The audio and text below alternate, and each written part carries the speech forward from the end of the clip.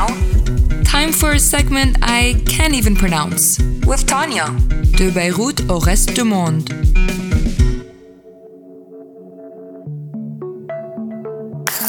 Bonjour, c'est Tanya Hadjitouma-Merana et comme tous les mercredis, ma rubrique de Beyrouth au reste du monde. Aujourd'hui, j'aimerais vous parler de nos villes. Parce que nos villes sont quand même millénaires. Qu'elles ont été mentionnées dans les livres saints, dans les écrits des anciens. Et qu'elles ont beaucoup d'histoires à raconter. Tyr, Sidon, Byblos, Bérite. Mais d'où viennent leurs noms? Jbeil est l'une des plus anciennes villes au monde. Sa première maison daterait de plus de 5000 ans.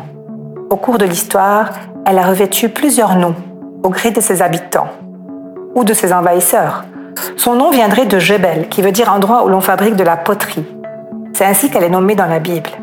Les Égyptiens la nommaient Négo, les Phéniciens Jébal, Gébal ou Goubla.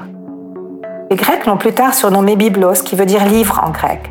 Les Croisés la désignaient sous le nom de Gibelette. Et les Arabes l'appelaient Jbeil, qui veut aussi dire, d'après certains historiens, petite montagne. Sour ou Tyr daterait de 2800 ans avant Jésus-Christ. Son nom viendrait du phénicien Tsor, qui veut dire rocher, car la ville aurait été bâtie sur une île rocheuse à quelques mètres de la côte.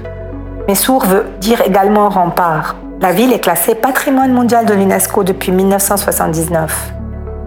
Saïda ou Sidon, ville connue pour ses fils courageux et dont on retrouve pour la première fois le nom dans des textes datant d'il y a 4000 ans, partage les historiens.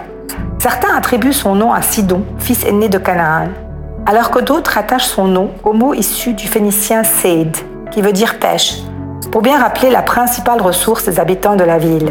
Citée dans la Bible comme la perle de la Phénicie, elle est Sidon dans l'Antiquité, Saget pour les Croisés, Saïda pour les Arabes. Baalbek, la légendaire ville de Baal, dieu du soleil, fut nommée également Héliopolis, cité du soleil, par les Grecs. Son nom serait dérivé de Bel Beka, qui veut dire seigneur de la Beka. Beka signifiant en phénicien dépression, relativement à sa position géographique.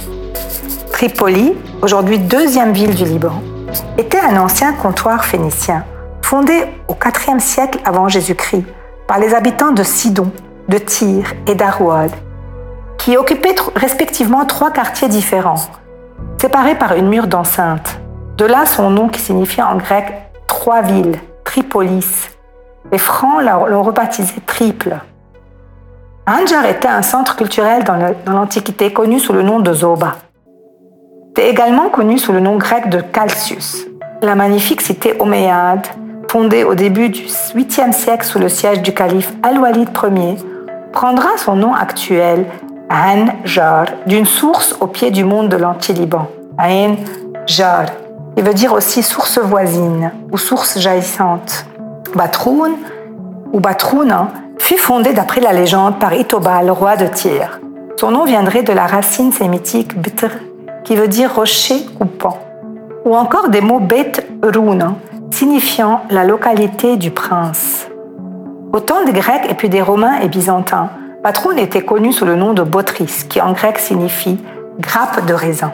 D'ailleurs, la grappe de raisin est l'emblème de la ville.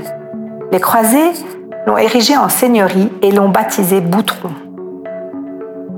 Zahle tirerait son nom du mot arabe signifiant Zohala, qui veut dire glisser, peut-être en raison du fait qu'elle a été plusieurs fois détruite durant les siècles. Certains historiens attribuent également son nom au roi Zahlan, fils de Hilal. Capitale du mont Liban, les sièges de 2 dynasties d'émirs, les Ma'an et les Shahab. Der el-Amr est la traduction arabe d'un mot phénicien qui devrait être Beit, qui veut dire maison ou lieu de culte, et Shahro, Shahr, ce qui dans les langues sémantiques signifie lune, mais aussi qui signifie mois, Shahr. Il est plus que probable qu'un important temple dédié à la déesse lune s'y trouvait. C'est l'émir Bachir Shahab qui déplacera le centre du pouvoir à Beit el-Din, la maison de la foi, de la religion. L'origine du mot provient peut-être du fait qu'il existait une Khelwa, lieu de culte des Druzes. Cette Khelwa se trouve aujourd'hui dans l'espace actuel du palais, à côté du musée de mosaïques. C'est passionnant, nos villes sont passionnantes, mais les historiens ne sont pas toujours d'accord. La semaine prochaine, nous verrons Beyrouth et peut-être d'autres villages. À la semaine prochaine alors. That was De Beyrouth au reste du monde with Tanya.